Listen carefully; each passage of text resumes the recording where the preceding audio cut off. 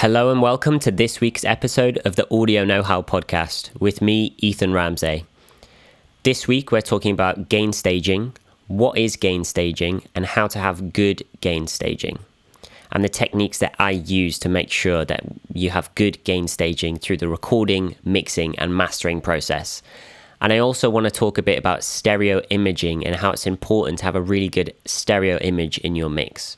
So firstly, what is gain staging? The best way I can describe it is with an example of bad gain staging.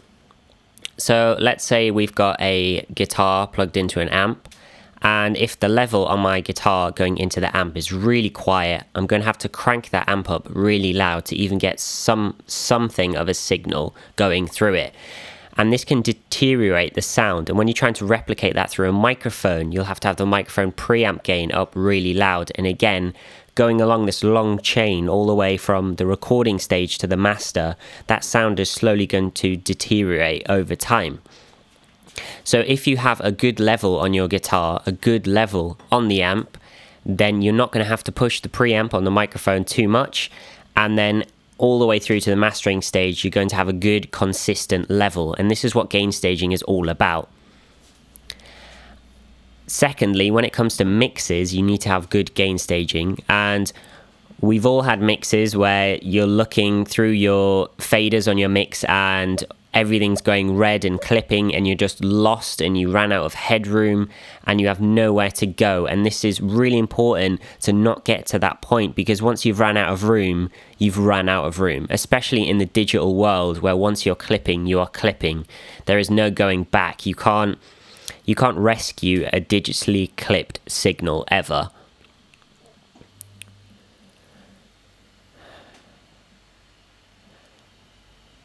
So next, let's talk about recording with gain staging. So to have good gain staging when recording, especially if you're recording something loud, like maybe a drum kit, for example, and you're using condensers, which are very sensitive microphones, think about if you need to use a pad that's on the microphone. A lot of microphones have pads built into them, and if not, coming in through the desk, you can use a pad on the desk. And then that means you have a lot more control over the signal, and you're not clipping from the get-go, and then you can record it in with a clean and good level. So when I'm talking about recording with a good level, this is the -6 to -3 area. Anything around there is the best level you can have for recording something and describing the dynamic range in the best possible way. So next, I want to talk about my rules that I have for gain staging with my mixes. So these are rules that I use, and they might not work for everyone, but they work really well for me in terms of giving me plenty headroom when it comes to a mix. I never struggle with headroom using these rules. So the first thing I do when I open a mix, let's say I'm doing a mix for someone else, every fader I have is set at -12. And the reason I do this, so I am telling myself that the highest the fader can go is -12. So I'm pretending that 0 dB is actually -12. And all of my faders can be -12 or below. They cannot be above this. And when you're working on your mix, you'll find that by doing this, you have plenty headroom. If it's not loud enough, just stick a limiter on the master for the time being, just so you can have some level pushing out. And then when you finish your mix and you have all this headroom, you'll have so much headroom. Maybe use the rear bus technique, which is parallel compressing the whole mix. And this will beef up your RMS level a bit. And then you've still got plenty room for mastering to get those levels up to where you need them to be for the mastering stage. But by doing this, you are never struggling for headroom ever, because you're starting at -12 and you're never going above that. Bearing in mind, if you're using groups, so I mix quite often in Ableton, and in Ableton I love the group functions, and you can have groups within groups. So I don't mind clipping individual channels as long as my group fader is at -12. So the overall level of that group is coming out at -12. That is fine. One thing that I don't think is mentioned enough when mixing with gain staging is plugins. So it's really, really important to have good gain staging going through plugins, because plugins will act differently depending on how much level is going into them. And certain plugins have an optimum level that needs to go through them for them to be able to work best. An example of this is I was mixing a vocal the other day, and I didn't realize this, but the vocal sounded really harsh and I didn't know why. And I went back, and it was because I was clipping into a de-esser. So this meant the de-esser was working way too hard, and it was deteriorating the signal and almost distorting it in a way. And I just got a utility plugin, pulled it down maybe 6 dB before it hit the de-esser, and it completely fixed it, and it sounded so much better. And you can just make up that gain afterwards, add the 6 dB afterwards if you need to, but it's really important that you're going through the plugin at the level it needs to be. Sometimes it is nice to clip through plugins. I really like clipping through like vintage EQ plugins, but I won't actually EQ the signal, so I will literally just run through the plugin clipping, but then make sure I bring the level down afterwards. So for my plugins I'm using after that, they have got their optimum level. But definitely be aware of this when you're going through plugins, that it's going to affect the sound a lot if you're not going through at the plugin's optimum level. Next, I'd like to talk about mastering with gain staging and understanding how small changes in mastering make a huge effect. So when you're mastering, you're affecting the whole signal. You're affecting the final stereo file that is going out. So if you're doing something like EQing and you're adding 4 decibels at 60 hertz, that might sound great on a kick drum, but if you're doing it over the whole master, that'll have a huge effect, because those 4 decibels might hit the next plugin differently, which hits the next plugin differently, which makes your limiter limit by 6 dB more. Who knows? By the time you get to the end of your mastering chain, it can have a massive knock-on effect. So you have to be aware of this. My general rule with this is to try and not do anything more than 2 decibels with mastering. So that's with everything. So EQing, compression, everything. Obviously, this isn't set in stone. Sometimes I may break the rules, but it's a good rule to have in the back of your mind to have good gain staging when it comes to mastering. And after talking about good gain staging for this whole entire episode, I am just going to say that sometimes you really do have to break the rules though. So you might have a mix that sounds great and your bass is clipping. It's hard clipping. You've recorded it clipping and it just sounds great. It doesn't sound the same if it's not clipping and you just want to leave it clipping. That is fine. It's fine to break the rules occasionally. If I am going to record something that is clipping because I like the sound of it, I might do a backup recording that isn't clipping just to stay safe, so I can always go back to the other one if need be. And maybe if you're going through, let's say, a guitar pedal and you really want to clip the signal and record it, that's fine, but record a dry version just as a backup. Okay, so let's move on to talk about stereo imaging. So when recording, if you want something to sound stereo and wide, record it in stereo. That is the most basic rule I can give you. If you want let's say an acoustic guitar to be nice and wide in stereo, get your 2 mics, put them left and right, pan them left and right. That is your stereo recording. If you're recording something in mono and you want it to be stereo, you're giving yourself a harder job later on in the mix to widen it with things like stereo wideners. Double tracking is also key to make things wide and mono compatible.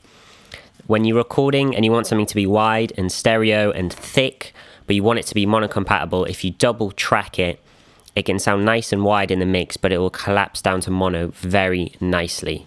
And it is essential when recording big guitar layers as well. It's really important to double track them, because then you're widening them and pushing them out without sacrificing your mono compatibility. The best way to record something in stereo and to have it 100% mono compatible is to record mid-side. So recording mid-side is having a cardioid microphone facing directly to the sound source, and then on top of it, a figure of 8 microphone that is facing the left and right, not actually pointing directly towards the sound source. And by doing this and inverting the phase of one of them, the microphone that's got the mid signal only has the mid signal, and the one that has the sides only has the sides. So therefore, when you collapse down to mono, it perfectly phases out, and you're left with a 100% mono-compatible signal, which is a great thing to think about if you're recording really wide vocals, for example. It's a great way to record wide vocals and still not sacrifice your mono-compatibility. So next we'll talk about mixing. So the best way to make something stereo when mixing is stereo panning your double tracks left and right. So if you hard pan something left and right and it's double tracked, it's going to get wider. Now, if you want it even wider, but in a subtle way and not in a way that a stereo widener would do it, a good technique that I use that doesn't sacrifice your monocompatibility is the EQ technique. So you send your signal to 2 EQs on buses that are hard panned left and right. You do subtle changes, maybe a high shelf at 10K, a notch at 4K, taking out some 2.5K, just random little notches that you want, and then put it on the other bus that's panned in the opposite direction and invert exactly what you've done. So this is subtly changing the signal left and right, and our ears will notice that, and it will be perceived as a wider signal, but it's still monocompatible because it's not using stereo wideners. And moving on, this is what I'm talking about now. So it's stereo widening effects. You need to be very careful with them. Some of them are really great, and as technology is getting better, stereo widening is improving a lot. But I would always check in mono that it's not degrading your sound in any way. So any kind of chorus or stereo widener, put your master output in mono and check it's not degrading your sound too much. Another thing to think about when mixing is always get rid of the unwanted bass in the sides. Sometimes you might want a wide stereo bass, and that's fine, but if you don't want it, take it out. It's wasting your space and wasting your monocompatibility, because when it's collapsing down into mono, that information that you don't even need is degrading your sound. So always be aware of that. If you don't want it to be in the sides, take it out of the sides. And finally, moving on to mastering. So you have to really be aware that sub-bass phases out in a very severe way. If something's going to phase out in a very bad way, the first thing you'll notice is sub-bass. It will completely disappear in a track when you collapse it down to mono if it's not mono-compatible. A thing to be aware of as well when mastering is when cutting to vinyl, vinyl can't actually have any stereo information below 150 hertz. So if you are making a track and you do want it to be cut to vinyl at some point, you might want to be aware of this, that you don't want anything stereo below 150 hertz. And even for a modern track that's going out to just a streaming service and not vinyl, anything below 80 hertz that is stereo, you have to be very careful of.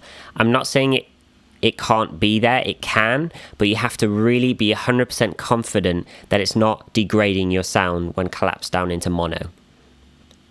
And this is moving on to my final point, which is if you want a very wide mix, it's always going to sacrifice itself in some way going down into mono, especially with kick drums. If you have a nice wide kick, let's say it's a big stomp with loads of reverb, very wide, it sounds great in stereo, it is going to degrade in mono whether you like it or not. And you can go through all the processes of trying to make it more mono-compatible, but at the end of the day, it is going to degrade it in some way going down into mono. And you may not be too bothered by this, or it could completely degrade your whole mix. It's at the end of the day, it's just by ear what you think is best, as long as you're just always careful with these sub-frequencies and how they act when collapsed down into mono. And that is it for this week's episode of Audio Know-How with me, Ethan Ramsey. Don't forget to check out my social media and ask me any questions about this week's episode. If you have any ideas for any other episodes that you want to see me do, please let me know on my social media. And thanks for listening.